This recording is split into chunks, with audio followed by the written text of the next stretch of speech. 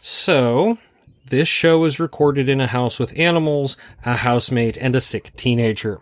And the windows are open. And the windows are open, so there may be chicken noises, but it's a little dark, and I think they're getting ready to... There's bird noises. Well, there are bird noises, and there's the fountain. If you hear a squeak splash, that's the crow fountain puking in the on the front porch. It may need water.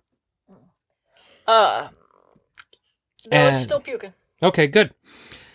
The other thing to mention is that we swear a lot. We have foul mouths. We should probably wash them out with soap, but that tastes nasty. Dr. Bronner's. Still tastes nasty.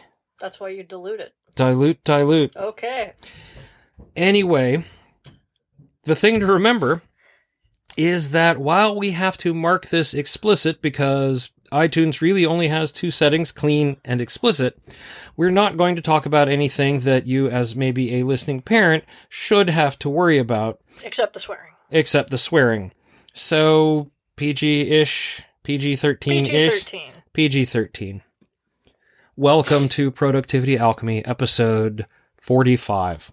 Wow. We are moving up on that big 5-0, which I believe will also be the 1-year anniversary of the show. Holy crap, you... Yeah. Wait, a whole year? Whole year. Dude. I know, right? And the only reason that 50 and not 52 for the anniversary is because we took those 2 weeks off for Finland and Iceland. Yes. Which I regret nothing. I regret absolutely nothing. So there's that. This week, I got a lot done. Yay! I think our new, we've got the Zoho suite at work, and I touched on this briefly. It's sort of an all-in-one package where it's an online service, and it has a CRM, and it has a help desk, and it has a project manager, and it has a sprint manager, and it has email, and it has calendar, and in a lot of ways you look at it and you go, this has a solution for all of my problems. Then you have one other problem. It doesn't actually talk to each other very well. Ew. So if I do tasks in project, they don't automatically get linked. I can't link them automatically to tickets in the help desk manager.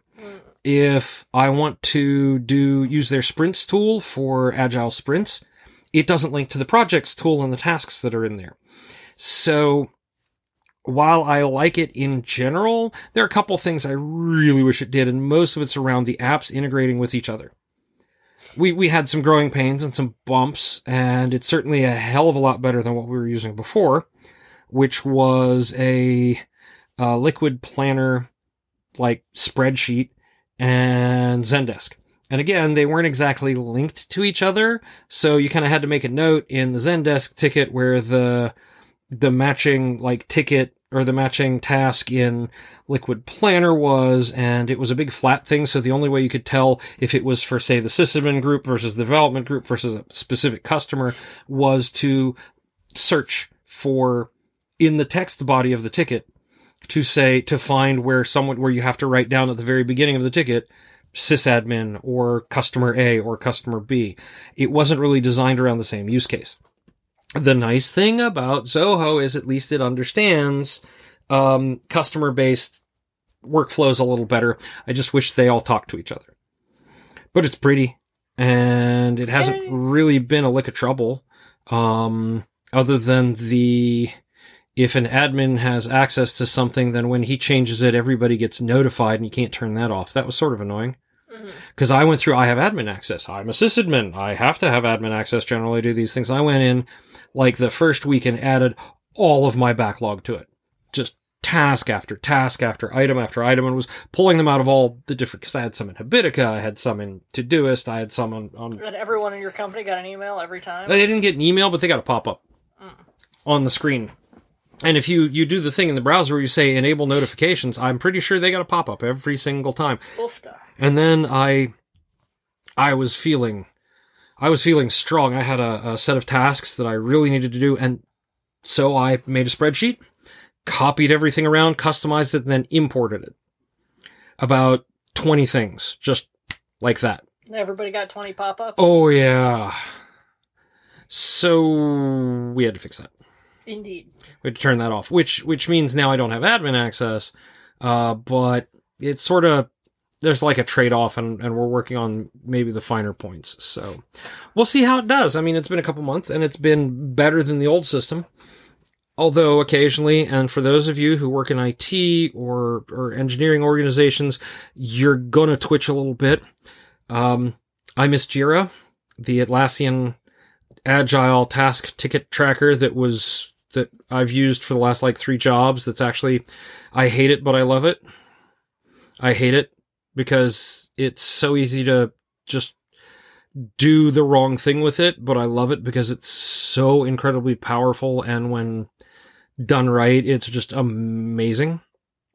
Kind of like, again, all the IT people in the audience, kind of like the Microsoft SharePoint product, which is a really good document store that they're busy trying to make into a be-all, end-all content management website, wiki, blah, blah. Kevin is making eye contact with me this entire time as if he thinks I have any bloody idea what he's talking about. She's glossed over completely. It's actually really kind of funny. There's just this vacant look where she's like, there are words coming out of his mouth, and they might be English.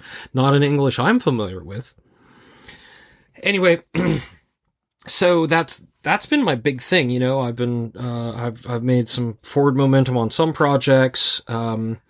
I've made momentum on some stuff around the house. I mean, I helped you clean a whole bunch of stuff up. Or plant a bunch of stuff. Was that 2 weeks ago already? Moving all the dirt and gravel? Yeah, that was 2 weeks ago. Wow. We burned this weekend. We burned this past weekend, yes. Which is good right up until the water went out. Yes, we had some excitement this week in that our well pump died. Yep.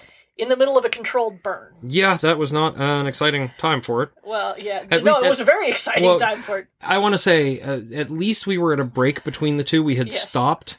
And then you were like, oh yeah, you want to come over here and finish that? And we're like, yeah, okay, I was like, this spot, I want you to be right here with the hose, because there's a lot of pine straw, and pine straw just goes up like tissue paper soaked in gasoline. And we went to turn on the hose, and it was like, nah. Yeah, so we stopped what we were doing, obviously. And there was a lot of crawling under the house. Yeah, and then we had 2 days with no tap water. Day and a half, really, but yeah. Yeah, it felt a lot longer than it was. There's nothing that brings you back to the fragility of human life as fast as lack of tap water. As lack of clean, potable water. Yes, it's it really suddenly you become you are living much closer to the bone than you expect to. Fortunately, I have a rain barrel in the backyard, so we were flushing the toilet with buckets of water from my rain barrel. Green water in the toilets. I mean, it has algae. And pine pollen and dead mosquitoes. Yep. So I moved something like Monday alone. I moved how much water did we figure I moved? You moved like 300 pounds of water. Yeah. Because it's a 2.5 pound bucket, or 2.5 gallon bucket, and I had to move bucket and bucket. Yeah, it was like 4 or 5 buckets per toilet over the course of the day. Yeah. So it was an exciting few days, and then I paid $1,600 for the ability to have tap water again, which hurt a lot, but the internet made very sympathetic noises, and it was like, I have the money, I just need someone to acknowledge how much this hurts. Yeah. Yeah. Well, the next big one is, of course, 2.5 weeks ago, the AC went out. Yes. And it's taken that long for me to just bite the bullet and say, okay, so the guys we normally call are really busy or don't want to deal with me. So I think they're really busy. I've heard word they're really busy right now, because everybody turning on their AC for the first time as it gets above 80 degrees here, Fahrenheit, not Celsius. If it was 80 degrees Celsius, we'd be dead. Indeed. But everyone's AC is not working. So, and so we're like, I should have called like the day after I figured out, but the day after it was like 50. Yeah. It was one of those, it's really hot. Okay, now it's cold again. And so it wasn't a big deal. And then I've been trying to get a hold of them. Finally, I bit the bullet and say, okay, fine, I'll have somebody out to estimate how much it is just to replace them. And they're like, oh, no, we can't just look at the heat pumps. We need to look at the heat exchangers and the duct work. And I'm thinking to myself, I need 2 heat pumps. I don't give a crap if you think you're going to replace the rest of it. That's a lot of work that doesn't need to be done because the airflow is fine and the air exchangers have not given us a trouble. And if you think you're going to rip all that out and charge us a small fortune for that, you are sadly mistaken. And I'll find somebody else to do it. Home ownership. Such a joy. Yep. There is a whole thing in our country that is, you must want to own a home. I have heard of people who are thrilled to go back to renting because then it's somebody else's goddamn problem. And, I'm not going to be the one to say, don't do that. It just makes some of the logistics a little more interesting because I've got to arrange, Monday at work, right? I had to do some juggling in order to run back and forth with the plumbers. Yeah. With the well guys. Tomorrow I'll have to run back and forth with the AC guys. And so that's, I'll have to dodge work. Today I had to take a small teenager. He's not a big teenager. He's getting taller, but he's still, whip thin. A teenager. Yes, I had to take a teenager to the doctor.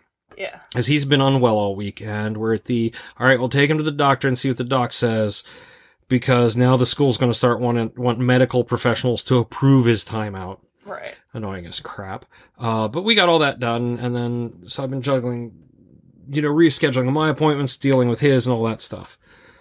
Scheduling, life does not pay attention to your planner. No, it doesn't. And so it's been a longer week, but I'm still hoping to get meaningful stuff done.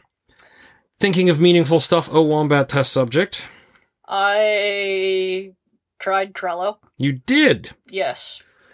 What did you think of it in just overall? And then you can start... It is useless for me. It's useless for you.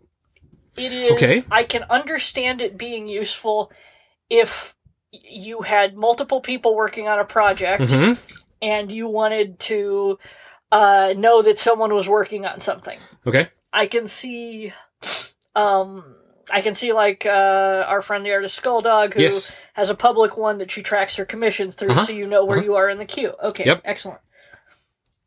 For me, for a solo person, it's just busy work. Okay.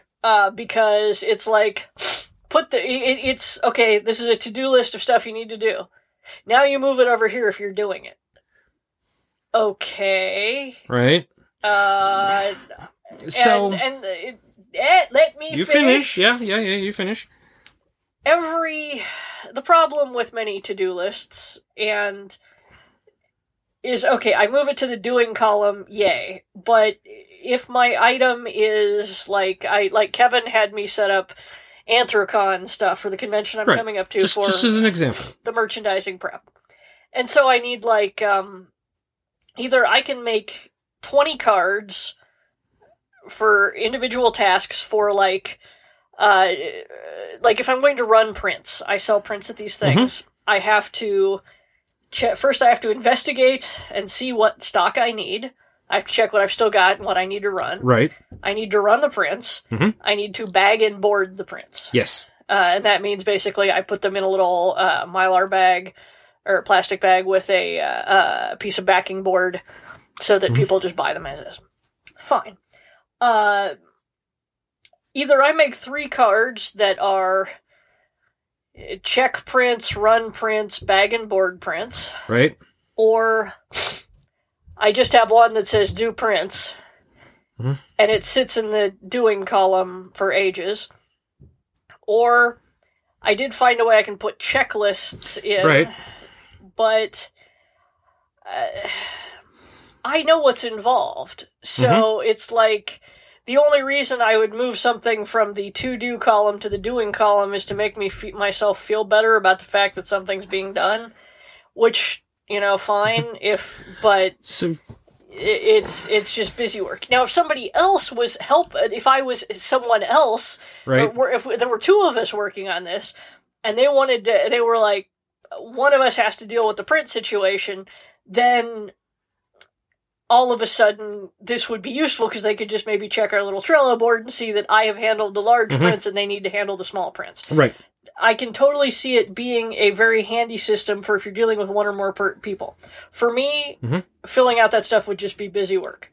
because I know what I'm doing, and the only advantage it has over any given to-do list is that I could move things into doing to make myself feel better for 5 minutes. So there are two things about that. Yeah.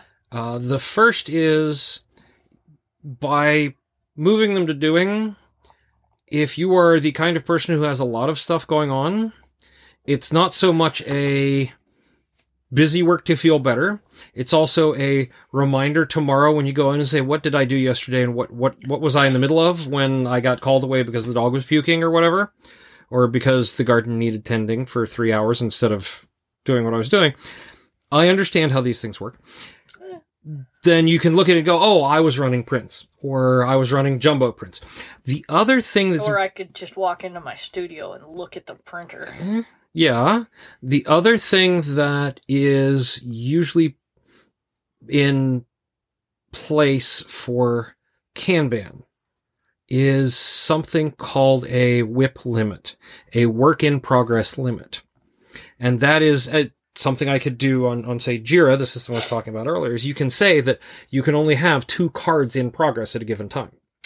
Well, in which case... Or in doing. So that keeps you from starting like 15 things and not finishing any of them. No, I'd just start 15 things and not bother to put them in doing. Well, yeah. And at what point, because I did the rough sketch for a painting and then don't touch it again for 6 months, does it sit in doing or is it a to-do? Do I have to move it out of doing back to to-do? You can move it. The general practice would be move it out of doing back into to-do. But that does not actually get the painting any closer to being done. That's just me shuffling cards around to feel organized. Yes, and like you said, for maybe one person, yeah, this may be overkill. This may be too much. For Skulldog, it may be working really well because she has a really big queue. Yeah, and other people can check on it, so she doesn't have to talk to them about the... She can see how many people, people can look and go, oh, she's in progress on those, and add notes to it and things like that. I set up a board for the event I'm planning next year. Yes. And I've shared it out with many of the people who are involved on the back end, on the administrative side with me. And so that's how we're going to do a lot of that tracking versus trying to send emails all the time. Hey, what's the status? Hey, what's the status? I go, this hasn't moved. Now I go talk to you directly and say, why hasn't this... Has nothing been done. And I can certainly see it in a business or a job environment with multiple people where you'd want to move something into doing just so that other people can look at it and feel better about the fact that you're working on it. Which is the, to a certain extent, the commission thing. It's like, okay, I'm just going to put this in doing because that way people will know I'm working on it and they won't be going, are you working on the thing? Are you working on the thing? Right. Are you working on the thing? Yep. So I can totally see this as a way to appease other people. Right. Or if you've got a small team and you need to look because... And that's still appeasing other people. Not necessarily. What I was going to say... involving other people. Is involving other people, but what you can do is you can add rows per person. So you get a very good visual representation to look at it and says, okay, Bob has 5 things in his doing column, and Billy has 3, and Annie only has 8, because obviously she's the overachiever. How do we redistribute these tasks so that instead of Bob and Annie taking over most of the work, Billy is doing his stuff? Or maybe you start to look and it's like, oh, Billy's shouldn't be, he's got run One prints. Of his cards is the 800 prints he has to run. Yeah, exactly. And so it's like, okay, maybe we should look at that and make it into smaller tasks to spread the load across the team. And so there's some management that goes into it. The other thing is that you can have the other acceptable practice is to have a backlog, which is basically a bucket of things you're not ready to put on your to-do list. And so you go through it, they stay in the backlog until you're ready to commit to doing them. And then you move them to to-do. And again, I can see how this would be a useful tool if you have to deal with other people. Right. You don't have to deal with other people. No, I have arranged my life specifically to avoid ever working with other people under any circumstances. And I say again, Internet, it's okay to do this. It really is. I mean, we fetishize teamwork. Teamwork is great. I can, in fact, work well in groups. I just hate it. So, for example, in D&D, I work supremely well in groups. You do, but you don't want to sit around a table with all of us at the same time. You're very happy for us to be all virtual. And in different rooms. And I mean, I've done tabletop gaming. Oh, yeah. But I also very quickly am the one who gets exasperated and is like, all right, enough dicking around, let's go kill it. But yes. The thing is, I do not work well. Well, okay, I can work well with others, I just don't enjoy it. So I have arranged to have a job where I don't have to work with other people. So Trello is useless for me because I know what I'm doing. And so it has no advantages over a to-do list and a lot of things that just feel like busy work. And that is often the case when you're talking about this sort of tool around personal productivity. I like it because I can get a little scatterbrained. And so I like to be able to go, what was I doing? Oh, right. Before I had that phone call and got interrupted, there's the thing I was doing. Because if I don't have that reminder often, I'll be like, well, now that I'm off the phone call, I can go do this other thing, and there's a half-finished thing waiting for me. There's some personal preference there. And the thing is that I don't see a world in my workflow where I would be working on something and then I would go and move my little Trello card to doing, and then I would get distracted and be like, I don't know what I was doing. Let me look at Trello. What, you're blinking at me? Yeah, I've seen you go, I can't remember what I was doing. Yeah, but it doesn't bother me. Okay, that's fair. It's like, the only deadlines and deliverables you have are to yourself in the most. I mean, I have all my deadlines entered into Wunderlist. Right. I know when they're going to be due, and I glance at the to-do list, and I'm like, okay, I gotta work on that shit now. Yeah. And I have a good idea of how fast I work, which, as I've said before, if there is one thing as a freelance, actually as anybody, but as a freelancer particularly, that the one thing I would absolutely say learn to do is learn how fast you work. Absolutely. That is the thing that will save you from ruin if anything does. Yeah, that way when they come to you and say, I need this in 48 hours, you can go, that's great. I absolutely cannot deliver that. Yes. I need a week. Or as I have done, they come and say, I need this in 24 hours, and I say, it will cost you double, but I can deliver that. Yes. You're usually kind of wiped out for 2 days afterwards, but you can deliver it. Yeah, and you will make an art director friend for life if you do You will. that. You will. Yes. So he still likes me. He does. But so anyway, that's I've been writing. All I have basically done is work in the garden and write, and I have written thousands of words. Honestly, you really have, yeah. I was not writing for a while, and I think I needed the gap. You needed a little break. You just finished 2 books in very short order. Yes, and I was feeling very down on myself I felt like I had not gotten my standard word count in April. I try to write 1,000 words 4 times a week, so 16,000 words a month, basically. Right. Which will give me a book in, 7 months. Something like that. Or a kid's book in, 2 months or whatever. And frequently I'll write more, but that's sort of the minimum. Well, because like every other creative person on Earth, my productivity has been way down for a while because the world is falling on our heads. I was just not, it's like I was putting it, 250, 300 words, 500 words. It was just, and this is everybody across the board. This is, Scalzi and Neil Gaiman and everybody. Everybody, yeah. And you really had to chip away at Twisted Ones, which isn't going to come out till next year. Yes. And the thing is that I had been feeling down on myself, and then I stopped and I thought, wait, I just edited a book and I had to add big damn chunks to that book. There were a couple extra scenes that the editor wanted, and it is better with those extra scenes by all means. And I went back and added up how many new words I had written. I had added 6,000 new words in a week, and suddenly that brought my productivity for April word count way up and over the standard. And I'm like, okay, so I didn't actually screw up that badly. I was just not paying attention to editing involving actually writing words. And that's something you as a writer need to keep in mind, but that I think everyone needs to think about, is that it isn't just about how much new stuff you get done, right? There is a maintenance cost to all of it.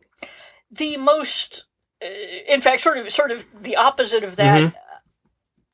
I will occasionally go back and look at books I have written, and I've talked about this with Maggie Hogarth, who's a friend of mine, MCA Hogarth. She's a fantastic author. You should read her stuff. It's a lot of it is warm, fuzzy sci-fi, it's comfort read kind of by design. And then there's some really fucked up, horrible shit, which is also awesome. But and when the two of you get together in the same room, you giggle like teenagers. Kevin's still traumatized. Maybe a little, because I was trying to sleep. It was like having a slumber party, except we were both in our 30s. Anyway. We're actually doing a panel at Anthrocon that we're both on. Oh, okay. That's Ursula and Maggie Unscripted, which she wanted so we could prove we were not the same person. Oh, my. Because frequently people will be like, oh, yeah, I saw you on a panel. People have thanked me for being on a panel that changed their lives, that she was the one on. And vice versa. So, yeah. Anyway, where was I going with this? Oh, right. The amazing thing about re-maintenance costs is that sometimes I will look at books I have written and I will go, I never have to write this book again. Right? I get to keep it. I don't have to go upgrade it or take it to the mechanic or anything. This book is done and I don't have to worry about it anymore. I never have to write it again. And I can't really explain what a weird sensation that is, but it's like, this is really, truly done, and I still get to keep it. It's so strange. Which is often a contrast to technical books. Yes, because those you'll have to upgrade constantly. Yeah, our friend Bruce Payette, who writes Windows PowerShell in Action. PowerShell, basically. He was one of the co-inventors, yeah. But he's the language architect for Microsoft. He writes this, he's written 3 editions of this book, and in a lot of cases, it's go back and having to toss out large swaths and rewrite them, not just edit. But, oh yeah, this behavior has changed significantly since the last version of the book, and that's actually reasonably common with technical books. Yeah. It's not like I can print it once and it's done. There will be, over time as the technology changes, sometimes there are updates. I have a whole shelf of technical books that are practically obsolete at this point. Yeah, and I keep telling you we need to get rid of those. Yeah, I want to. We need to haul them off to the recycle center, unless we want to pay for shipping for... No, nobody needs the Java 1.2 reference manual, because Java 1.2 was dead like 10 years ago. Yeah, now it's just paper. Yeah, it's just paper taking up a shelf that I can use for other stuff. And we fetishize books as an object. Nobody wants to... Throwing a book away feels like just a step up from book burning, and that we are walking down dark slopes, but out-of-date technical books... Yeah, I'm finding my view on that changing. Novels that I've held and read and love are a little different from a technical manual, which was out of date 2 years ago. Yeah. The joyous part about technical books in ebook format is that the publishers have been really good about releasing updates. Patches, basically, to the book. O'Reilly Media in particular is really good about, okay, here is the latest version with all of the changes since the last time we released an update. And that's really handy for some of those references. We are not paid by O'Reilly or any of the other publishers we've mentioned, except where explicitly stated by a book she's working on for a publisher. I had to put that in there. Okay. But that's us this week. Next week, I'm sure we'll talk about something, and I'll come up with a homework assignment of some sort. Oh, dude, I'm realizing because you made me fill it was not completely useless. Because I filled out the Anthrocon thing, I realized I had to fix my damn display for the necklaces, and so I went out today to get display equipment, basically, and am going to try to set up some new display things for that. And This will involve me basically laying in bed looking at Pinterest sales displays. And one of these days we should talk about con kits and con displays. Kevin hates my display. I don't necessarily hate your display. Kevin, you've said to me in so many words, God, I hate the displays. I kind of hate the current one more than anything because it's so hard to move around. No, it is extremely difficult to move around. The thing is, it looks good when it's up. It does. And it breaks down into pieces that store inside each other very well. It does. It's just, the display weighs 150 pounds. You can't just, throw it in a suitcase and right, travel it's not with just that. It weighs 150 pounds, and to pack it up into the truck, it basically takes up the entire truck, and then we have to kind of wedge the rest of our stuff in around it. Yes. Yeah. There is no way I can make it any smaller. We can, but the question I have, we're getting a little off topic and we need to get back to our interview, but the question I always have for you, or I have about displays, is not, does it look cool to you? Does it increase the amount of sales? The purpose of the display is to get people interested and sell things. Do you remember the first year that I put the new display up? No. I do. Okay. Do you know why I remember that? Because there was a 50% sales increase. Okay. So the question comes up, how has that changed? Has it gone down? Is it going up? Is it time to look at a bigger revamp? It's been stable, then yeah, okay. I would love to find a way to ship it more easily because, God, it takes like 3 loads from the truck to get it into the dealer's room. And it kills me every time. Internet. I'm going to let you guys go to the interview so you don't have to listen to me playing a tiny, tiny violin for Kevin. All right, then. So our interview this week is with, let me look it up. I had it like right there in the front of my mind when I was getting everything ready. We are talking to Elizabeth B., who is a tax preparer.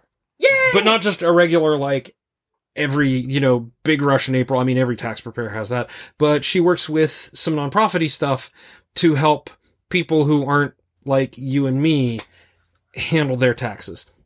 And we'll find out how she keeps organized along with her crafts and other things going on. So we'll go talk to her, and we'll be back in a little bit. My violin is so tiny.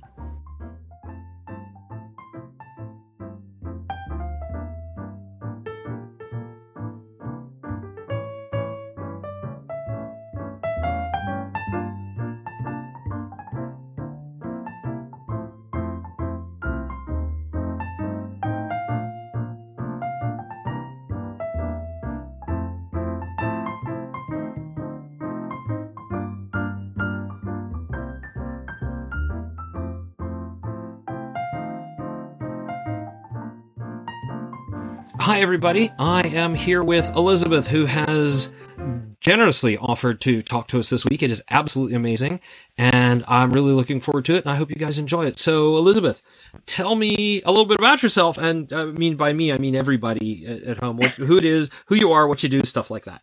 Sure. Hello, my fellow listeners, and everyone out there on the internet. My name's Elizabeth. I have a few things going on, like I suspect most of us do. I am not a fascinating writer, and I don't do any cool podcasts or anything like that. But I do have my day job. I work at a law firm, and that.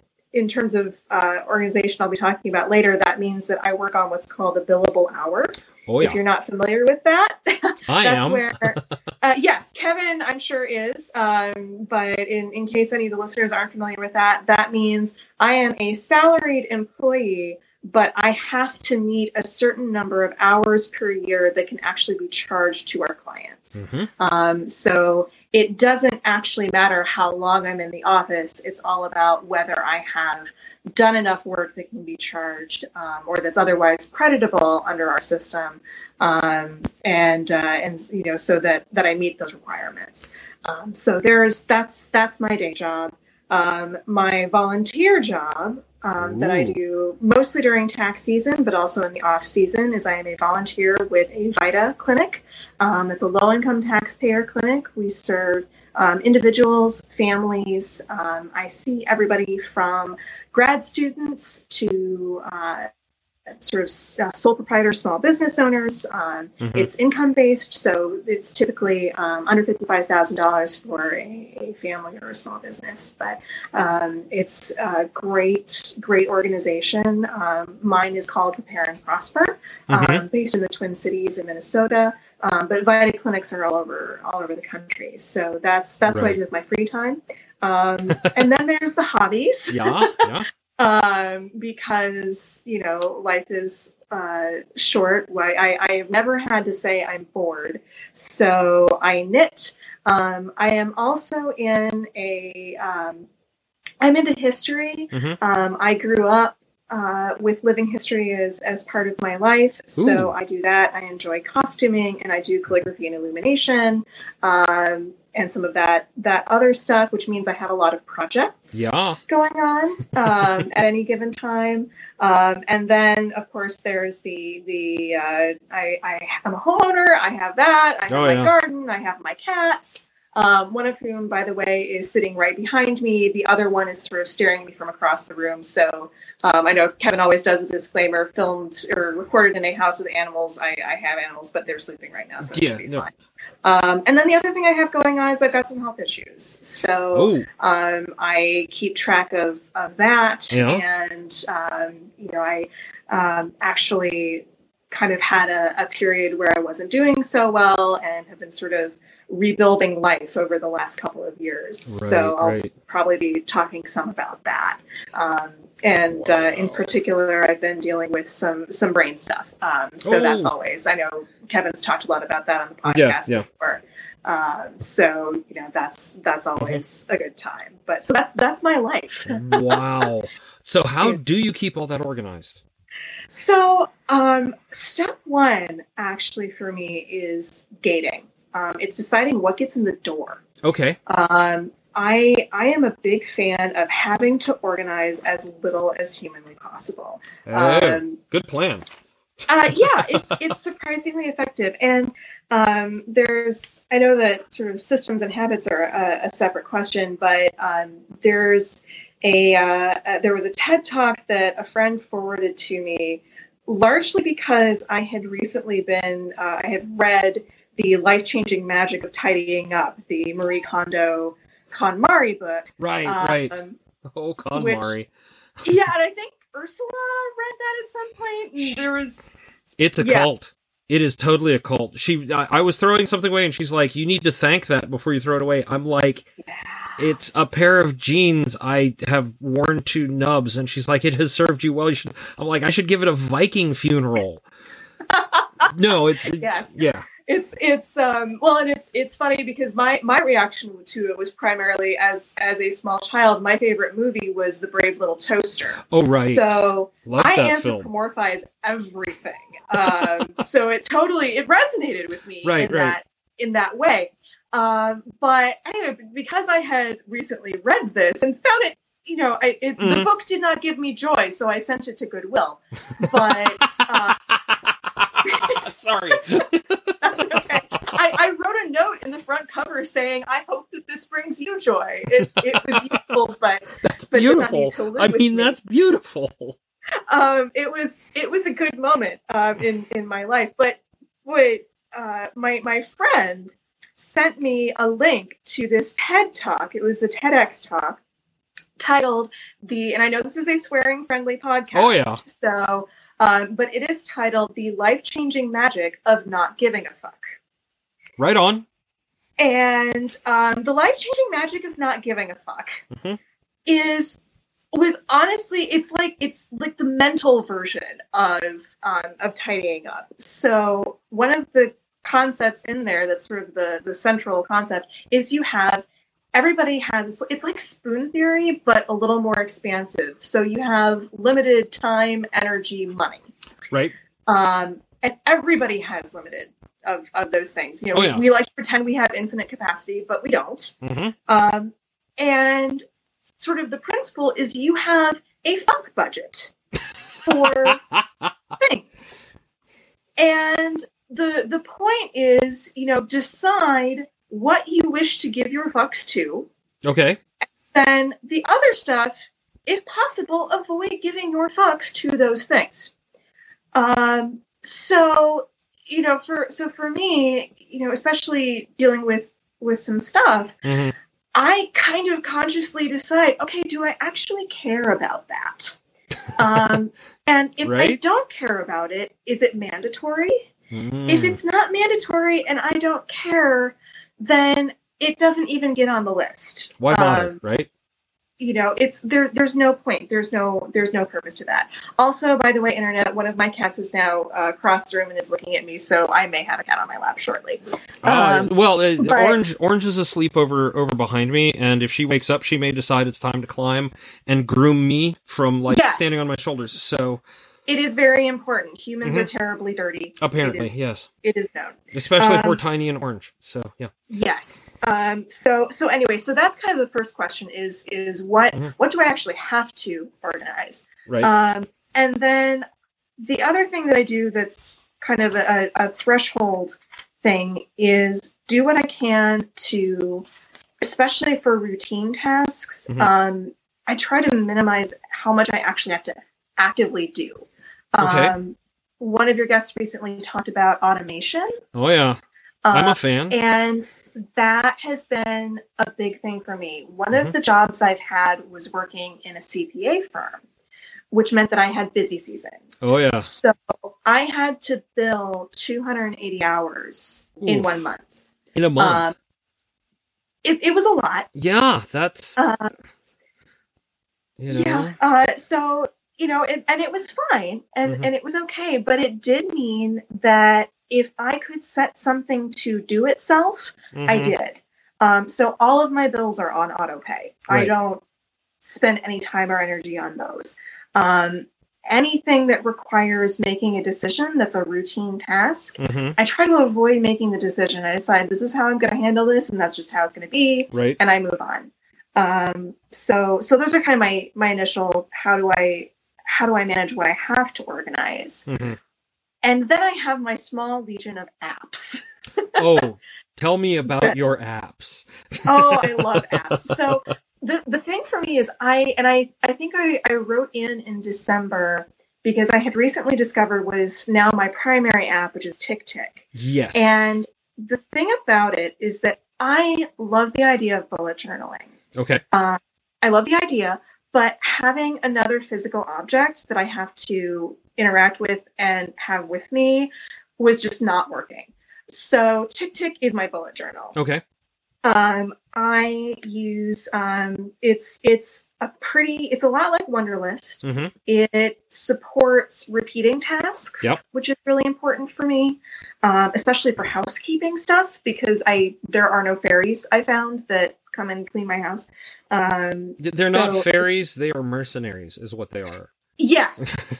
And if I go back to right now, I'm on a somewhat reduced schedule, and if I ever go back to working 100%, I am absolutely employing some mercenaries because it would be well worth it. But I use categories, so I have a list for work tasks. I have a list for SCA, hobby tasks like projects. Right. I have lists for just miscellaneous household tasks. I have my shopping list. Right. It all kind of goes into this one place. One of the nice things about the app is that it also supports subscription to calendars. So on I'm using my phone because it's what I always have with me. I subscribe to my local calendars. So I'm a Mac user. I put everything in iCal because it's just easy. Because it's right there. Yeah, no reason not to. Yeah. It's another decision I don't have to make. It's a thing I don't have to reinvent. And that also subscribes to my work calendar. Right. So it's all there on the app. So if I go to the calendar, it has a calendar view. So I can see on a given day, okay, I have X number of tasks, but I only have Y number of free hours. I need to offload something or, I need to decide to do something on a different day. The other feature it has that I really like, and this has come up on the podcast a couple of times, it has a built-in Pomodoro timer. Okay. And the nice thing is that if you don't want to use it, you can turn it off. That's awesome. It won't display. So if it annoys you, it does. You don't have to use it. I find it really helpful actually on days when I'm less busy. Right. It keeps you focused and on task. Exactly, because it creates that false sense of urgency that, wait, I need to see how much I can get done and you can customize it. I use 25 and 5. So I need to see how much I can get done in this short period of time. And it just keeps me moving through the day. So that's been really helpful. So that's kind of one app that I use. Something actually that isn't an app. I did want to talk about email. Oh yeah. Are you one of those thing. people that uses your inbox as their to-do list? No. Yay! I am not. Yay!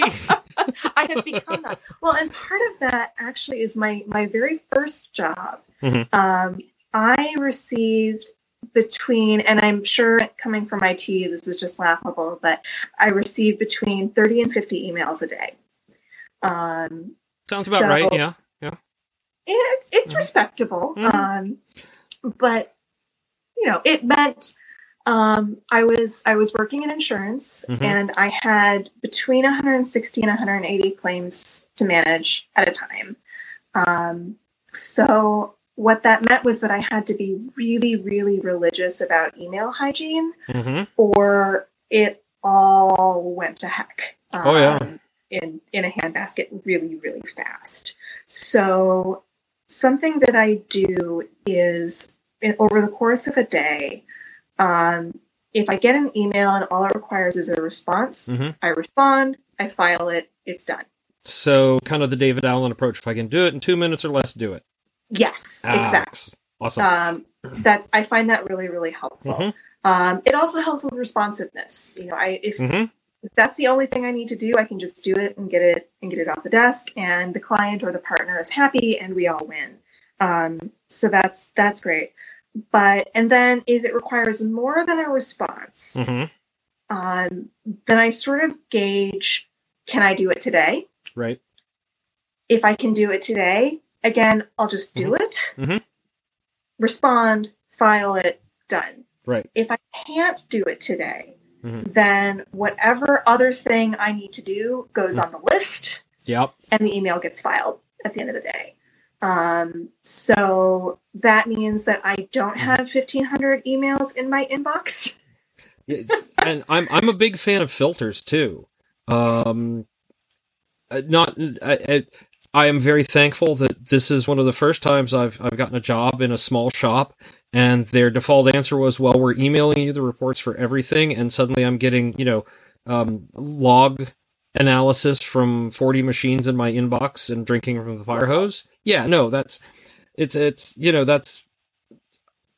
depressingly common at small environments, and I'm like, why do I need an email from every machine to tell me everything's okay? Right? I mean, the first thing I always do is turn those off or adjust it so that I only get emails if something is wrong.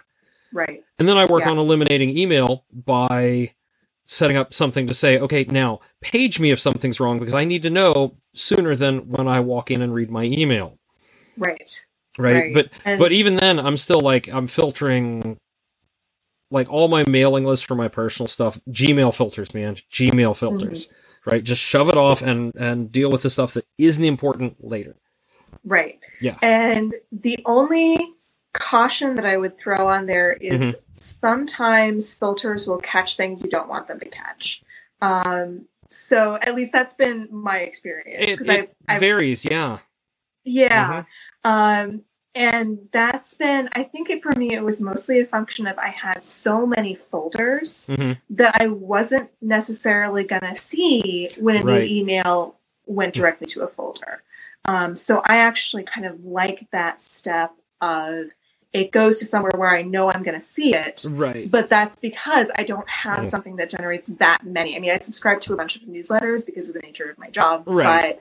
But those are pretty quick to, say, okay, yes, dump in the articles folder. I'll read it later. Yeah. I'm a Google user. Sorry to cut you off. I don't mean to cut you off. No. This is the hard part about digital interviews. There's that little bit of lag. So. Right. So I'm a big fan of and I believe you can do this with Apple Mail, is you can set up, like in Google, I can just type in is:unread, and it'll show me everything that's unread no matter where it is. Oh, nice. And I think I remember Apple Mail having a similar feature. Okay. I had to put an add-on in to make my Thunderbird do it, but still, it's that little bit of just extra search, being able to go, show me everything that's unread. Suddenly, now my inbox is much more, okay, this is what I have to deal with now, and the rest I can deal with later. Right. Which has been really cool. Yeah. And that's been another kind of big theme for me with organization, and especially having this is job number 3 for me. Everywhere I've gone, you have different systems that you can or have to use. Yep. And sometimes you kind of have to hack things to make them work. Oh, so very true. So, but, for me, it's the payoff is, oh, wow, I haven't missed a deadline in a really long time. Right. I haven't. So it's a lot of effort, but I found it to be kind of worth it. So anyway, and then I have a couple more apps. Oh, hit me. Do it. All right. So, you emailed me this list, right? Yes. Okay, good. Because so many... otherwise I should have been scribbling, and I'm going to be really sad when I'm re-listening to it and taking notes again. Oh, no, you're fine. Yes. No, I sent you an email with links to all of this stuff. It's awesome. But so other things that I find helpful to kind of have a deliberate organization for money. I find money really stressful. Yeah. So I use an app called You Need a Budget. I am familiar with it. I do not like it very much, but I am very familiar with it. Yeah. So I like it because it doesn't advertise at me. Right. Very true. Very true. I've used some, and that is I've used Mint, and I've used some of the other ones that are free, but then they tell you about all these other things, and that always makes me feel like, oh God, I must be doing it wrong. So I avoid that by using a paid service, and there are things about it that I don't like, but there are things about it that I do. And I think the main takeaway for me has been having something other than knowing what my balance is. Right. Has been really helpful, and it's just taken a lot of stress and guesswork off. So that's been nice. And then the other thing I keep track of, and this is the health side, I use iMood Journal. Oh wow, okay, yeah. So for me, it's the simplest kind of just quick check-in. Where am I on a scale of 1 to 10? Am I feeling awesome? Is everything on fire? Or somewhere in between. And you can set it to ping you at a certain time in the day. You can also mess with the color scheme, which I appreciate. I like pretty apps. So that's been nice. And it also has tags. So that's kind of nice. It has a bunch more features, like you can add pictures and you can do location and all these things. And I don't use those, but I do use the tags because one of my things that I deal with is I get migraines. So, you're not the only one I know who does that. Yeah, they're horrible. Yeah. They're not fun. No. But I track them so I can see how often they're happening. Okay. And so it's like, okay, how many days in the last month have I been in physical pain? And is it within normal range? Is it more than usual? And so on. So if I'd say it's a great if you have any kind of thing going on where you want to keep track of just how you're feeling, even if it's not just mood, I think that's a really flexible, nice app that's out there and that I use. I have to dig up the app I was using because I was trying that whole thing. I want to say at least 2 years ago before I started the podcast, because I wanted to. I knew I was kind of not happy with mostly job, but what was the impact? And so I started using a mood tracker like that until I realized that every day, if it was, between 9 and 5, I was like, I'm at work. So I feel like, I'm at 2, I'm low. And now I'm not at work. So I'm a 4 or a 5. It's like, you do that for a couple weeks and you're like, I believe I understand the problem now. Yes. It is really, it's sort of, I tracked for a couple of years, and it was amazing to see the difference after I actually went on medical leave, which was a very interesting experience, actually. But then sometime after that, I finally got a set of prescriptions that worked. Oh, yeah. Yeah, it's amazing when you suddenly don't feel awful all the time. Yep. And just seeing the, average 4 to 5 jump up to average of 8 to 9. Yep. All of a sudden, and it wasn't immediate. It wasn't like overnight, but you could see the progress. So yeah, I was really nice. remember that from when I first started on the meds, and just having that, like, realizing after about 2 weeks that something was changing and that the world wasn't all bleak and doom and gloom. And that was when I realized that, oh yeah, so the meds are having an effect because nothing else has changed. So yeah, it's, and there it's, and some of it is also like, I had a rough year. So some of it is time passage too. And all kinds of other things that can change. But I think just, even if you don't have an issue, an official issue, right? Even just having that tracking of how you're feeling and how you're doing, if you're consistently unhappy, maybe you want to think about why that might be. If there's something you can fix. So anyway, but those are kind of that's how I keep track of stuff and keep things from all falling apart. Right. So. Now, here's the interesting question, because this is not something that's applicable to me, right? So, pardon this if you find it sexist or offensive, but how about tracking your cycle? So, I am on a pill. Okay. That I don't get those as often. But that said, it's definitely something you could use an app like that for. And actually, so I work in a law firm, probably not surprising. I went to law school. Right.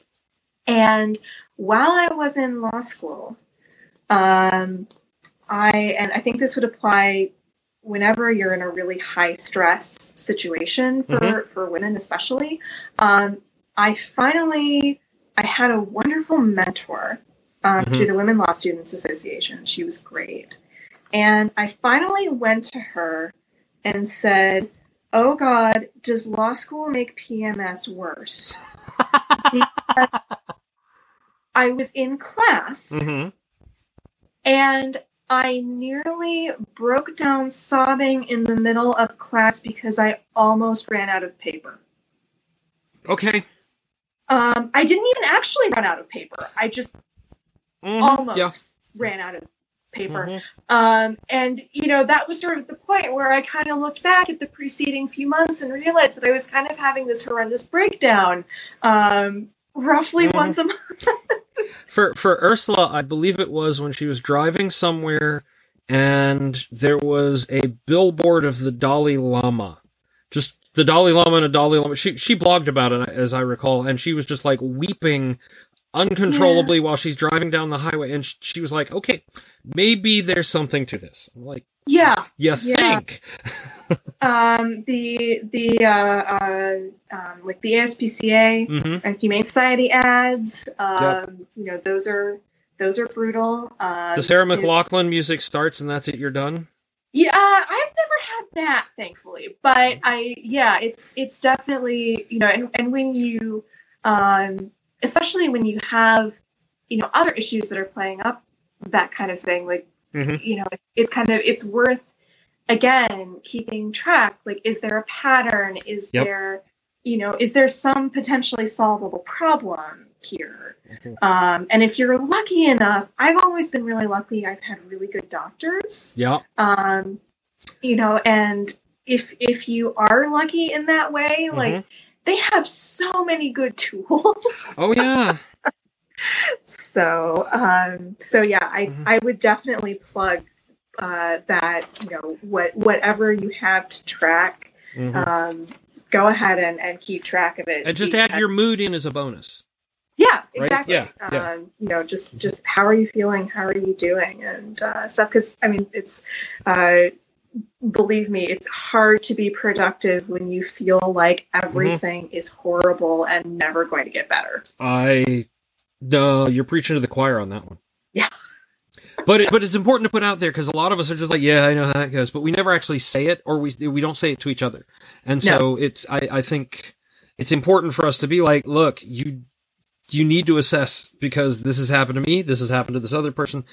Yeah. You are not alone in this. So yeah, I've been incredibly lucky that I have friends who are very supportive, but B, several of them have their own stuff.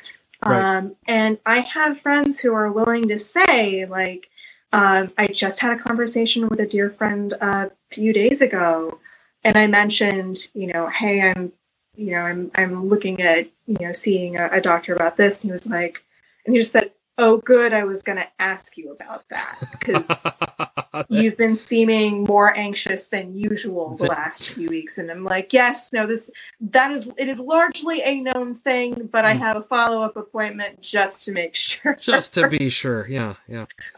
So having people around like that who you can trust, right, and who are willing to tell you when you don't seem right or something is wrong is really that's huge. That's huge. Yeah. And I think Captain Awkward calls it Team Me.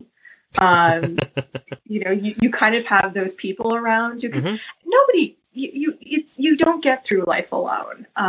Even if you don't have issues, even if you don't have things going on, which everybody does. Let's be honest. Oh yeah. But even if you don't think you do, you need your team. You need people in your corner. So, that's absolutely been huge for me.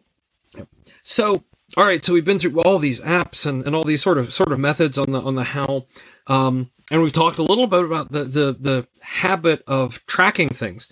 What other systems and habits are valuable to you? So as you go back to your notes. Yeah, I know. I'm very internet. Just so that I have my comforting clipboard that I have used for almost every phone interview I've ever done, and every move this thing it's eventually going to die, and I will give it a Viking funeral. There we go. All right. But so I can put it with my jeans. Yeah. I will thank it first. There you go. Absolutely. So some things that I do, I'm gonna throw out another book, which is called How to Manage Your Home Without Losing Your Mind. Okay. And it's by a woman who she's got a blog also, and I have not looked at the blog, but I found this book because I was sort of digging myself out and beating my head against a bit of a wall, because my house and my surroundings kept becoming a disaster. Okay. Yep.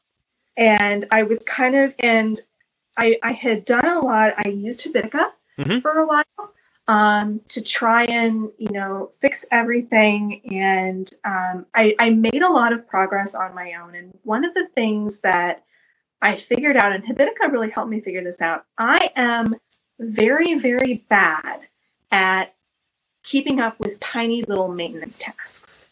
Okay. I am super good at projects.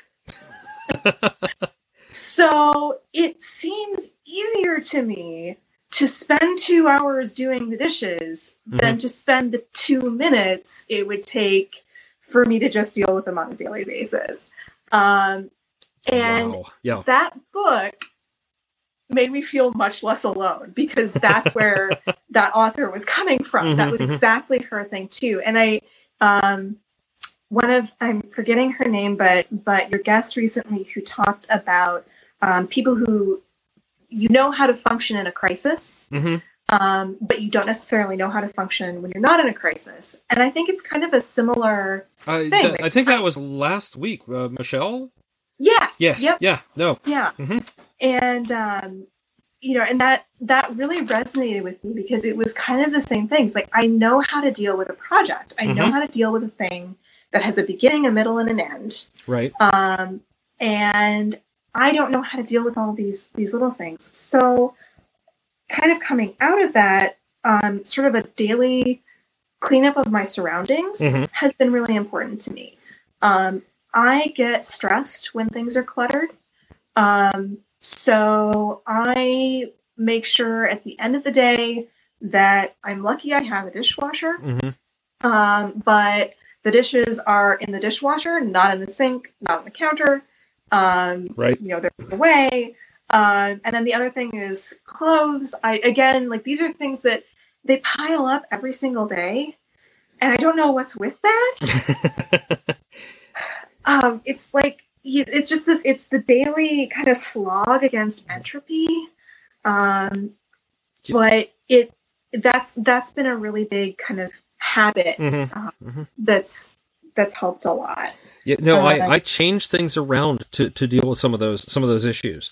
I mean, aside from the fact that everyone else in the house loads the dishwasher incorrectly, so they don't load the dishwasher because because otherwise I end up unloading it and reloading it for them.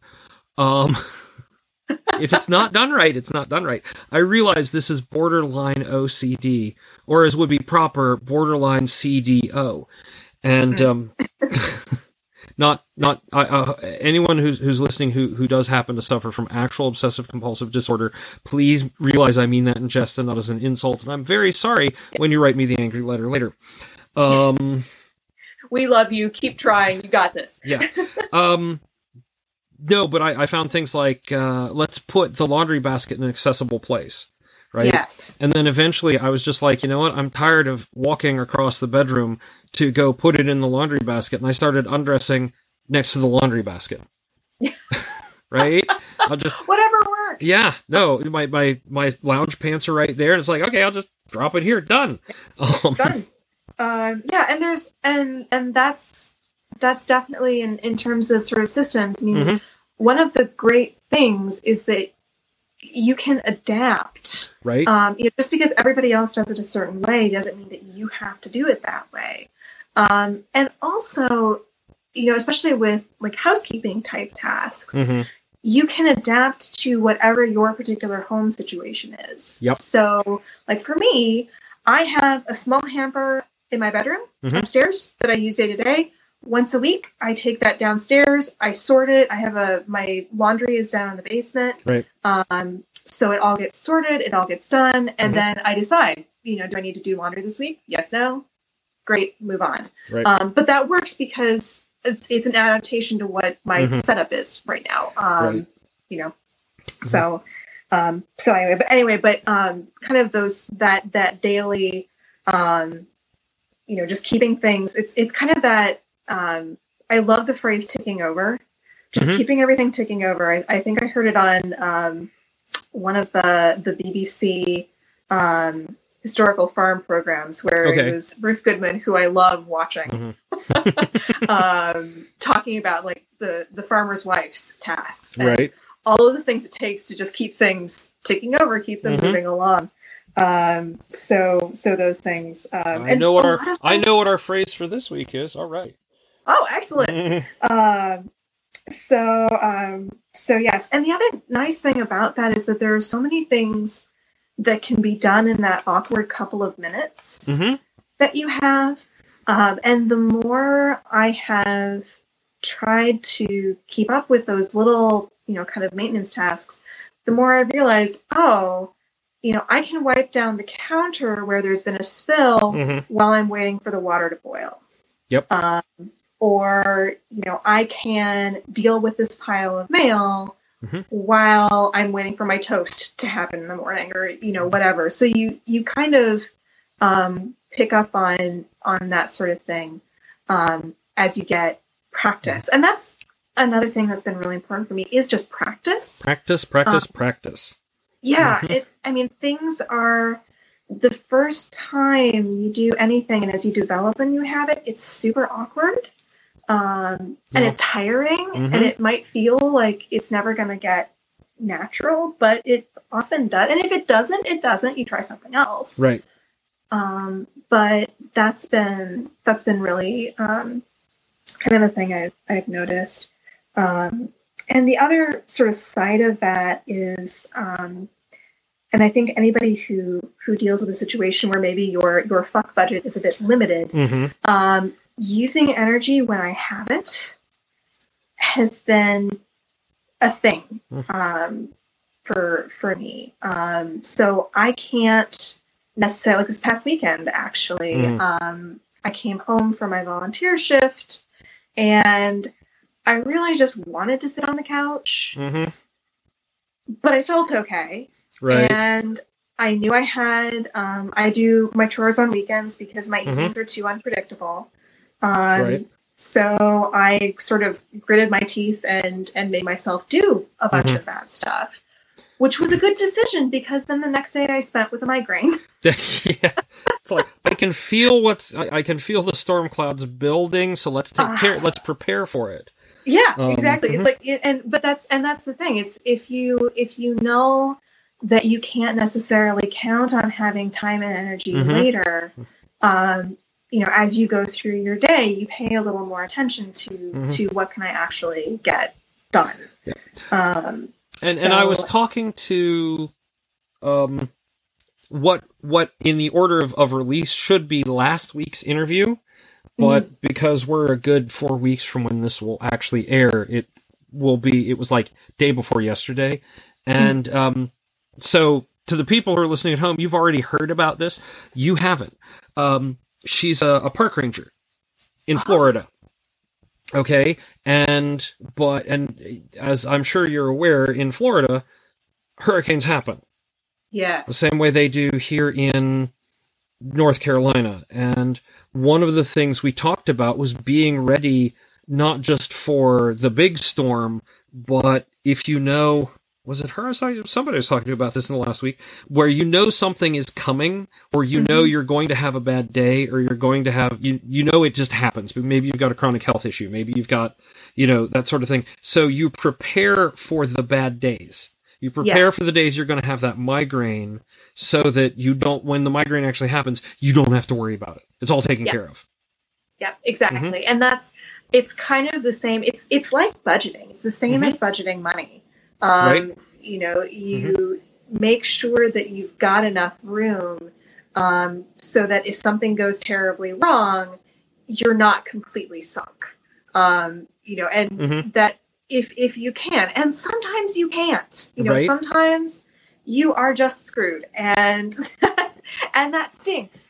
But then again, and the other thing that has been, important for me is recognizing and responding to any kind of early warning signal you have.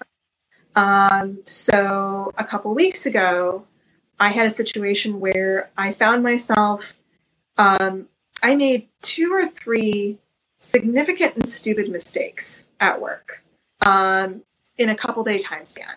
Right. And it was not the end of the world. It was nothing bad happened. It got caught right away. It was a little embarrassing, but not a problem.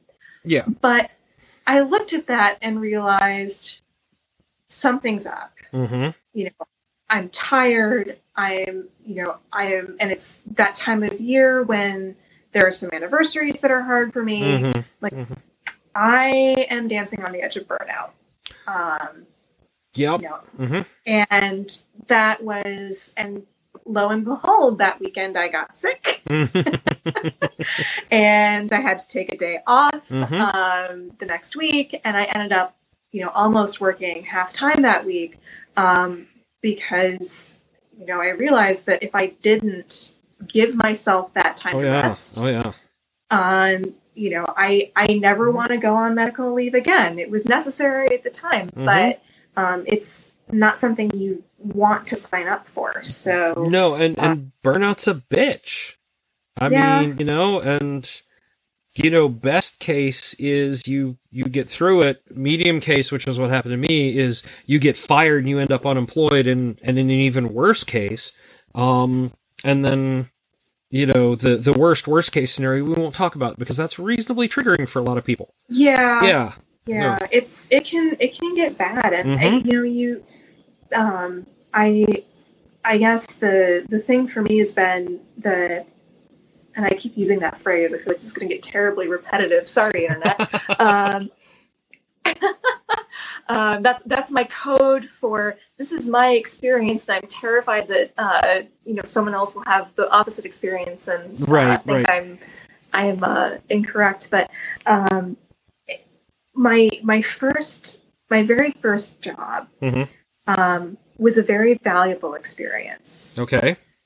It was also a terrible experience. Those are often the most valuable. Yes. Yeah. It sucks, but I worked with some really good people. I worked with some people who they were good folks. They were trying hard, but it was a pretty toxic work environment. Yep. And there were days when you dread going to work so much you make yourself sick. And in order to, and again, this was not the fault of any person. It's just there were some systems that were not well designed that right were, so anyway, but I don't remember at what point I finally started seeing a doctor because I was feeling so awful all the time. And I don't remember what I finally said that she looked at me and said, I want you in a new job in 6 months. It's like my doctor who, as my blood pressure is going up, and she said, well, what changed? I said, well, I've been under a lot of pressure at work for the last 2 years. And she's like, have you thought about getting another job? Yeah. Because sometimes it's, when you're staring everything crashing in the face, you're staring burnout or worse, and you're looking at that as that's where you're headed. Oh yeah, if you change something, that's no good. That's the point where you have to do something. Right. It may or may not work, but you really have to try. Yeah. Because the alternative of not trying is much worse than missing, right? Yeah. Yeah, absolutely. And we'll talk about that in a minute. It applies to so many things. Yeah, it does. It does. So anyway, I got really sorry. No, it's fine. It's That's how these interviews work. I've listened to a bunch of them. So. We'll go off on a tangent and we'll bring it back on, and then we'll go off on a tangent. It's cool. Yeah. We get there eventually. Yeah, exactly. So anyway, I'm trying to think if there's any other important kind of frameworks or habits. One thing that I also want to mention is recognizing that sometimes it costs energy to get energy. Yes. Oh, absolutely. Yeah. So especially if I already, say I'm getting a migraine and I'm already in pain, I have access to painkillers that will make me feel better. But in order to do that, I have to get up, I have to go get them, I have to actually take them.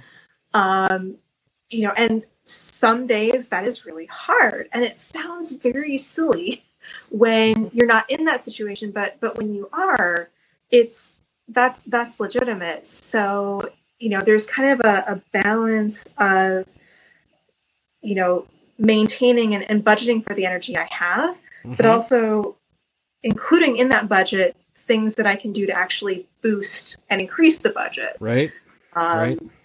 So that's kind of, and one thing that I've been doing lately, I've been trying to sort of first thing in the morning, sometimes even before I get up, I take a little mindfulness break. Okay. I've tried, there's a couple of apps. One is called Headspace that's very popular. There's also one called Calm. I just like the name of that one in general. Yeah, I really like that one. And that's one that I've actually recently come back to. But all it is just a few minutes. And part of what inspired me to go back to that, I was listening to a really great continuing education conference presentation, and it was on women's leadership. And there were these amazing women who were talking about so many topics, but self-care came up. And one of them, she used Headspace, so my ears kind of perked up because that was something I'd encountered. And her comment about it was, if I can't give myself 10 minutes, I can't give you anything. Yep.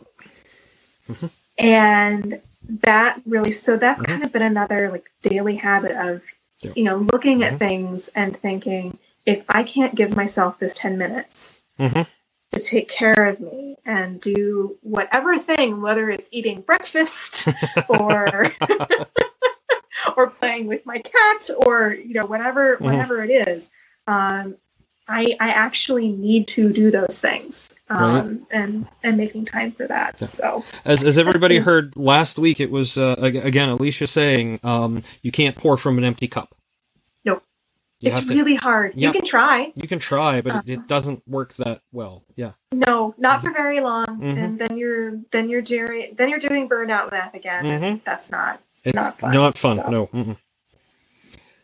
All right. Anything else? Systems and habits before we roll to the habits? I don't think so. That's fine. I'm consulting my notes, and that's everything that I kind of scribbled down. So. Yep. All right. So, what about the best advice or feedback you've ever been given? Oh gosh. Actually, so. The last interview for me that I listened to, actually it was the one before last, was it was Michelle, I think. Michelle was Michelle was 2 weeks ago, because Nate was last week, and then so she broke it out into different advice on different topics. She did. So the category of best life advice that I've ever been given.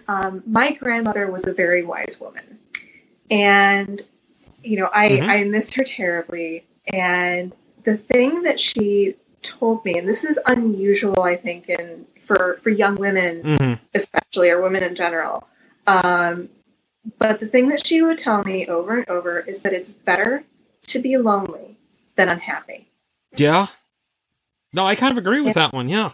Yeah, and her rationale for that, and it's just to kind of put some color on it, she got married in her late 20s in 1938. Wow. So that was not typical. Yeah, the societal stigma around that sort of thing was pretty intense. Yeah, it was, and and she. And the other side, and she was incredibly happy with my grandfather. And it was never a matter of, I think you should stay single or relationships aren't important. She wanted me to have that if that's what I wanted. But my grandfather died in a car accident, very young. Right. And she never remarried. So she wound up actually being a widow longer than she was married. And wow. Yeah. The thing that I liked about her advice, and the older I've gotten, the more I appreciate this, is it acknowledges that being lonely is not fun. Right. There are real downsides. We live in a world that assumes you're part of a couple or some kind of arrangement. And not fitting into that is hard. Yeah. Yeah. But the thing is, you can solve that problem and also make your situation worse. You can. So and I think the takeaway for me has been that way of thinking and way of looking at things is not just applicable to relationships. I mean, I can look at a situation and say, okay, I don't like this about my situation, but if I'm going to solve this, I need to actually solve it. Different for the sake of different isn't necessarily better. So that's been something I've been thinking a lot about lately. Best organizational advice? I honestly think it's not so much a piece of advice as just, well, maybe it sort of is. The life you have is the life you have. I wish I didn't have health issues. I wish that I was independently wealthy and didn't have to work. I wish lots of things. But that's not going to change. Right. I can improve it. I can, take my prescriptions and I can do my self-care and all of that, and that will make it better. But I think there's sometimes a tendency to say, oh, I have depression, or oh, I have ADHD, or oh, I have this. Therefore, I can't have a clean house. Right. I can't have that feeling of organization. And I think that's kind of cheating oneself a little bit. It might not look like, somebody else's, but I think there's something to be said. And, again, I don't want to, I'm definitely not one of, I hate those people who were like, you have exactly the same number of hours in the day as Gandhi and Helen Keller. Yeah. That makes me mad. Well, yeah, because obviously they've never heard of spoon theory. They've never had a disease that knocks them down. Exactly. They drive me insane. Especially considering, I have a really good understanding of spoon theory. One of my ex-girlfriends before I met Ursula was had fibro. Yeah. And that makes a really big impact. I know several people online with different varieties of EDS. And they, depending on the severity and the day, it impacts how much energy they have, what they're able to do, things like that. Making that broad statement just makes me want to smack people. Yeah, it's really frustrating. And the thing about it, and I think some of this is coming from a place where for a long time I found my limitations and my issues really upsetting. I was like, I am being screwed out of a good life because I have X, Y, and Z. And at some point that started to piss me off. And I kind of came to the conclusion that, damn it, who says I can't have, and I, for example, my house is pretty clean. My house is pretty clean because I manage it really carefully. And frankly, I don't have as much stuff. Right. As, maybe some other people. And that's a choice on my part. But it's a choice that I get to make. Right. And I can say, okay. And the other aspect is, the way that you achieve whatever it is you want to achieve, there's no rules. It might be that, okay, I can't physically vacuum my house. Right. What can I do? But I want clean floors. And you problem solve. You figure out a way to make it work. And the reason that, and again, this is absolutely coming from a place of it makes me angry that people have to do this math. Right. But it is worth doing. Mm-hmm. You know, you just because you have these limitations doesn't Mm-hmm. mean you're not worth the effort Right. of getting yourself whatever it is that you Mm-hmm. want. So that's been really, really important to me, to just, you know, say, okay, I have these limits, Mm-hmm. but this is what I want. Right. And it's a lot of work figuring out So what. So it's funny because I was talking to Alan, Michelle's husband. Mhm. And for those of you listening at home, you've heard it by now. You'll actually get to hear it, I think, in about 2 weeks.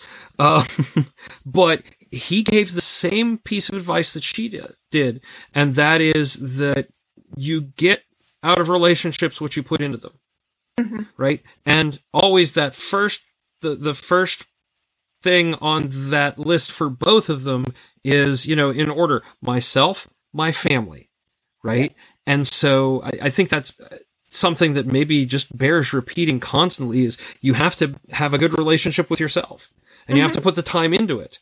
And self-care isn't just about making sure you have a day off or a bath. It's also making sure that you're oh God, this sounds so much like a Southern evangelical preacher, but making sure you're right with yourself. Yeah. Absolutely. It's, you know, and again, I mean, that it can be frustrating and tiring. I mentioned earlier in the interview, like it was amazing when I finally got a prescription that worked. Mm-hmm. That's prescription number 8. That's good. Only 8. I have gone through only 8, Mm-hmm. but man, like and you know, everybody's got horror stories. I mean, there was the drug that actually made me suicidal. That had to be exciting. Yeah. That was fun. There was the drug that made me start losing my memory. That was exciting. Oh, yeah, thrilling. You know, and just a host of other things. And, you know, the thing that I was, again, really lucky is that I had people around me saying, you're worth it, you're worth it, you're worth it. You know, you do actually deserve this effort that you're putting in. Yeah. So I'd say that's to summarize all of that, best organizational and life advice, really. You're worth the effort that it takes. Yep. to do it. So. All right, now for the fun one. I would say that as the lead in, the fun one. Do you celebrate your success, and if so, how? I do. And sometimes it's just a little happy dance. You know, in my chair. You know, I give myself a little mental high five. But I try really hard, and this is where it's very easy I think for all of us to be overly critical, and we carry our failures. Oh yeah. But to have a little bit, at least, of a culture with yourself of giving yourself credit for, you know, when you make a good decision or when something goes well, like, you know, hey, I actually earned that. Oh goodness, no, that's awkward when you're on Hangouts and a phone call comes in and it's ringing through. So I've got the phone ringing recorded on the thing. It'll be confusing to everybody. It'll be fine. Yeah, no, they'll call back. I'll text them and say, I'm very sorry, I'm in an interview right now. While you continue to go on about taking credit, because I mean that's important. No one does it. Yeah. Yeah, and you know, sometimes it's not necessarily that I do something I wouldn't otherwise do, but I kind of treat it like a little celebration. So, you know, I might, speaking of awkward, I'm going to remove my cat from the iPad, which she's very interested in at this moment. It must be, oh dear, they might be about to tussle, but we'll see. Yeah. But so I might decide that it's Friday, I'm going to get a donut. There you go. You know, I'm going to, and it's kind of that, you know, moment of, you know, actually, I have earned this donut. You know, or, you know, or this, you know, I'm going to go for a walk, or I'm going to go out for dinner, or I'm going to paint my toenails, or whatever it is that sounds appealing, and just kind of enjoy that. And the other thing that I try to remember to do, especially at work, is if something went really well, I try to remember why. Right. Okay. Because there's a lot to be said, like, hey, the client is super happy. That's awesome. Why is the client super happy? Is it because my research was particularly good? Was I particularly responsive? Did I add some value in not only answering their question, but anticipating follow-up questions? What did I do that made that go really well? So kind of like the opposite of like a failure root cause analysis, like we have in IT, where we sit down and we go, okay, let's just break down everything that went wrong. And we talk about things that went right, but the focus was on everything that went wrong leading up to whatever the failure was and getting it fixed for the customer. And instead have that same sort of root cause for everything was awesome. What did we do to make it awesome, and can we do it again that way? Yeah, right? Exactly. Because if you can kind of, think about that a little bit. And for me, I'd say, and you'll see, at least for me, you see patterns. And it becomes more repeatable. For example, I had a project and it was a personal project. It was a calligraphy illumination project. And I knocked it out of the park. It went really, really well. What did I do that got me that result? And can I do it again? Can you do it again? That's the important one. Yeah. Yeah. So that's, but you're absolutely right. It's exactly the opposite side of the same coin of what led to a failure is what led to a success, and can I, in this case, can I reproduce it instead of can I prevent it? So. And I think that's one of the things I liked when we were talking about when I was getting my Scrum certification with Agile is the idea is that you have a retrospective at the end of every cycle, whether it's a 2-week sprint or a 4-week sprint or whatever, but it's to be sitting there and go through essentially what did we do well, what didn't we do well, and what should we change, right?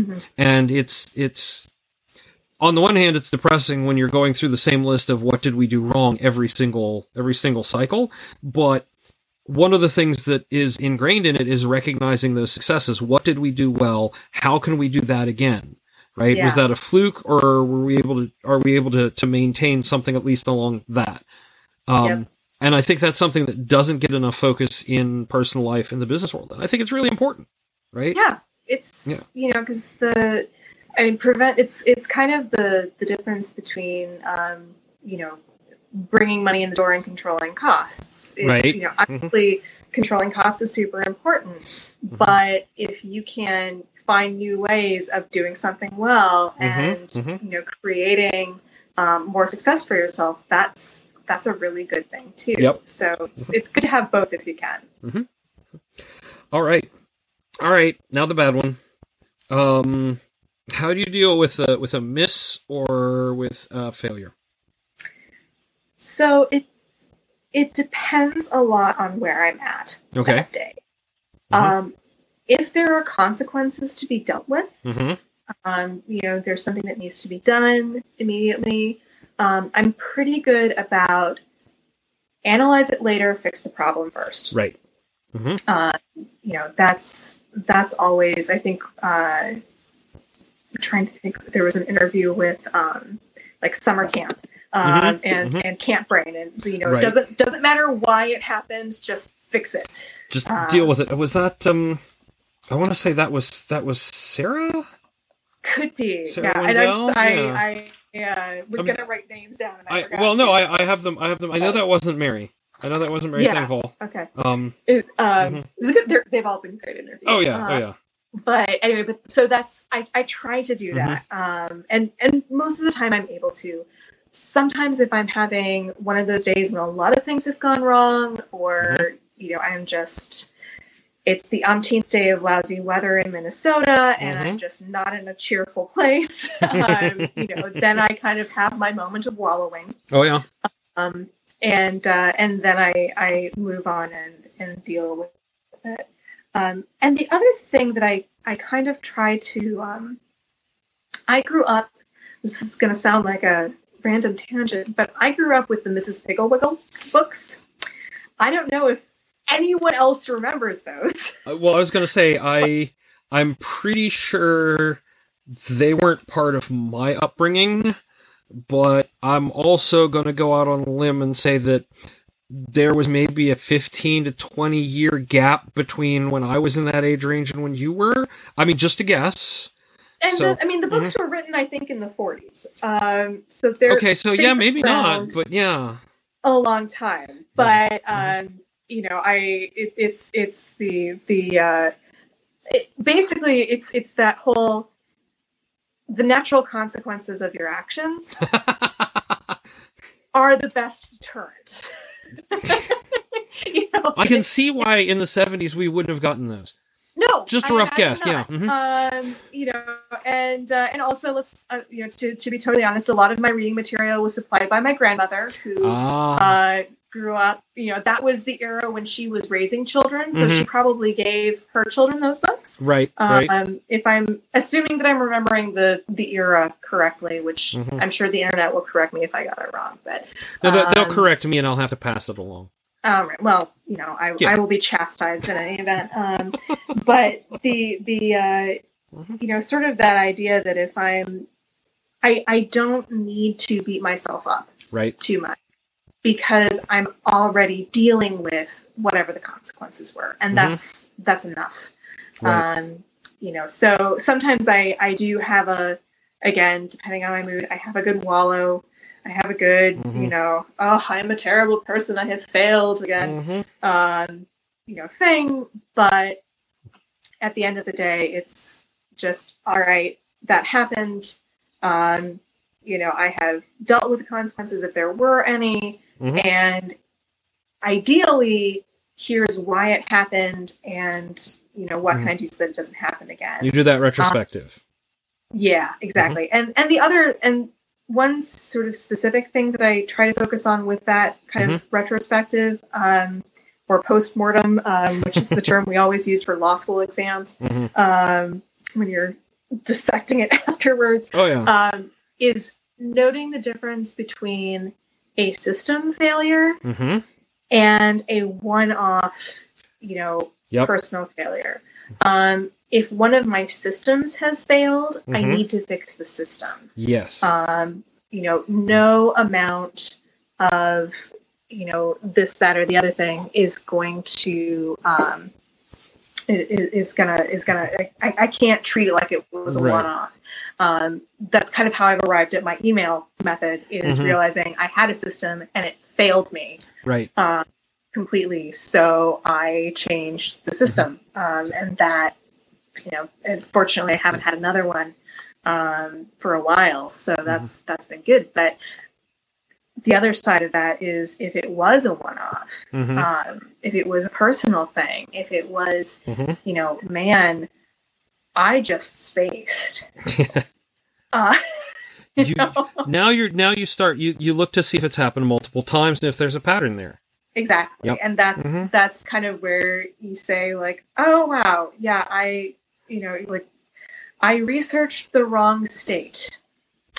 How did I write it down wrong? If I wrote it down wrong, either I was told the wrong information or, something, but, I need to, and then if that happens again in a short time span, like, that's where you say, maybe I should follow up with an email immediately to make sure I've got the right information, or this, that, or but you problem solve as much as you can. So there you go. Yeah, and the temptation in IT is always to consider it a one-off until it happens again.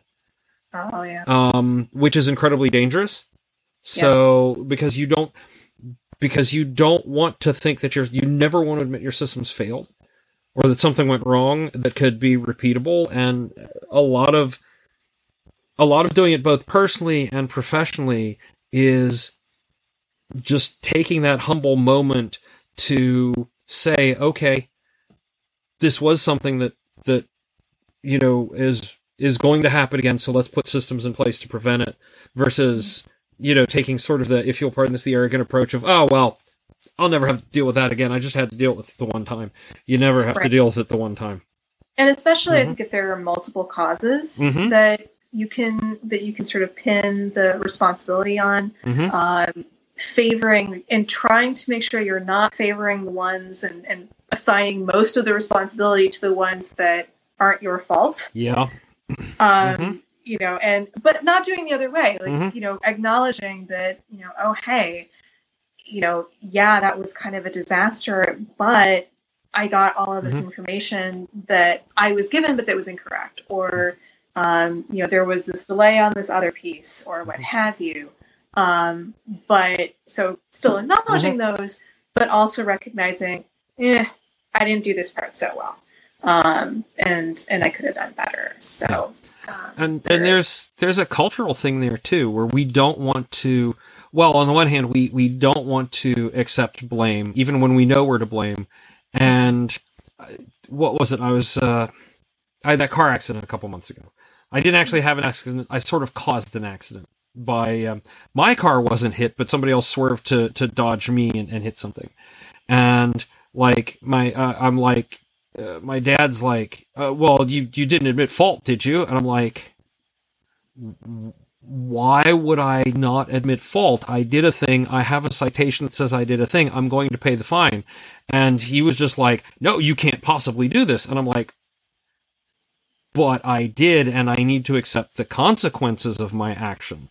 And it's almost like there's a cultural thing that we don't want to admit fault. We don't want to accept the consequences of our actions, except in the most dire of circumstances. And even then, maybe we will go to the gallows going, it's not my fault, I put that axe through that person's head. Right? Mm-hmm. That's a really extreme and kind of dark example, but it's been that kind of week so far. So it's that time. I mean, I don't know. It snowed again today, and but it's Minnesota, right? This is still kind of but construction isn't for another month. Yeah, I know. I know. It's just, we're all getting a little bit. Basically, what happens is it keeps teasing us by getting warm enough that we think it's finally over, and then it snows again and drops 30. So I can kind of appreciate we're in that dark humor phase of winter. But I do think, just thinking of obviously I'm sorry to hear about the car accident, but in a professional context, actually, there is an enormous culture among professionals, doctors, lawyers, to never admit fault, and especially never apologize for anything that has gone wrong.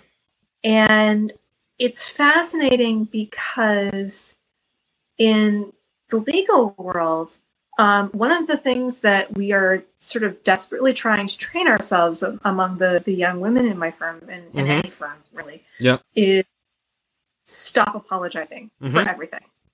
I have not counted how many times I have said I'm sorry over the course of this interview. But I just figured it was because you were close to the Canadian border. Well, but it is like a young female, like that is, you enter a room and someone else is in there and you instinctively apologize. It's just sort of our way of smoothing everything over. And so you're, on the one hand, you are trying to train yourself not to apologize constantly. Right. On the other hand, there are points where that is the best thing you can do. And especially to do it, I try not to apologize in an email.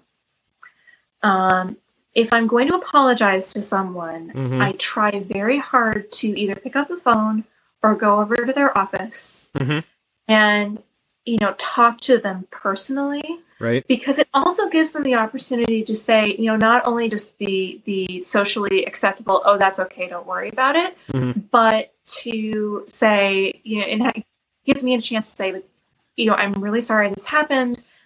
This is, what I'm taking away from it. And it gives them an opportunity to kind of weigh in and, right. Not just accept that apology, but maybe offer me, a hey, just do this in the future or what have you. So, so that's been, but it is interesting culturally to see, how some populations apologize a lot, probably for things they shouldn't. And then other populations just refuse to apologize ever. Right, right. For anything. Or the apology context. As I'm sure you because you've been, paying attention to us on social media and things for a long time, I'm sure you've heard how Sergey, who's over my shoulder back there somewhere, actually likes to pee in a toilet. Yes. Yes. The thing is, he likes to use the toilet downstairs. Okay. Which means that it is not uncommon for one of us to be coming out of the kitchen going, oh, hey, before I go back to work, before I do whatever, I'm just going to stop by the bathroom. And you kind of poke open the door, and there's the cat taking a whiz in the toilet. And your reflex at that point is to go, I'm sorry for bothering you, turning around. And then you're like, wait a second. You have that little hiccup going, wait a second, I'm apologizing for walking into the cat while he's in the bathroom. And then, it's like, well, that's what you do to anybody when you do that. That's an appropriate apology time, even if it may not be appropriate to the cat. Yeah, because he's a cat and they don't really care. Yeah. Talking about, not giving a fuck, right? It's they're super good at not giving fucks. Yeah. They have no spare fucks to give you. No. So sorry. But the context and also the non-apology. Yeah. Which is the other reason that I try to do it in person, because it's much easier to make clear that I am actually apologizing. Right. I'm not doing the I'm sorry you feel that way or and again, there are times when that is appropriate. Yes. And there are times when a well-crafted non-apology apology can drive home a point much more succinctly than either an insincere apology or an apology that basically immediately puts you into a secondary category. Yeah. Right. And I'm very fortunate that I work in what sometimes seems like that rarest of all creatures, a law firm which is full of actually nice, decent people. And so I'm not often in a position where I need to make that kind of point, which is very, very nice. Yeah. But point well taken that, that can be an important skill to have in your set. Oh, yeah. And so I'm married to the queen of that sort of targeted, sincere, non-apology apology. The only person I have seen do it possibly better is Mary Robinette. Okay. Because Mary is just Mary is a Southern lady to the core, and so yeah. It is a remarkable thing to watch. I will say that. Oh yeah. And just when they break out, I'll pray for you. That's when you have screwed up really bad. Oh. Right? Yeah. I live in fear of that kind of thing. I feel like Southern ladies and also petite, particularly Italian women, I'm just sort of instinctively frightened. Yeah. They are forces to be reckoned with. So. Oh yeah. So there you go. There we go. All right. Do you have anything else? Since we meandered, anything else for the audience? We meandered a lot. And, I think we covered my entire life, my philosophy system, my repeated references to the fact that I have cats. So, I guess you always ask people if they have anything to plug. I don't have anything to plug or promote. So I guess I will use my few seconds to promote two things. One is your local Vita Clinic. They are fantastic organizations. They are out there we are on the front lines with people who are, in financial situations sometimes, and we're trying to help folks get and stay out of financial difficulty. And so they're pretty great. And the other thing I will plug, because I have mentioned my cats repeatedly, your local Humane Society. Absolutely, yes. They are amazing. It's especially we have the wonderful and other rescue organizations that do amazing work. They are wonderful. But even the ones that aren't, quote, no kill, if they have an open door policy, they need your support because they take everybody. They do. That's big. So, and I would also like to thank the listeners and you for this podcast. It's been wonderful to listen. Thank you. And please be kind, Internet. I'm very nervous about how this will go, but it'll be fine. I'll get them all, and I'll just moderate all the comments away, all the bad ones. Okay, good. Yeah. Okay. So, all right. Thank you so much, Elizabeth. You're so welcome. All Thank right. you. And for those of you listening at home, we'll be right back after this.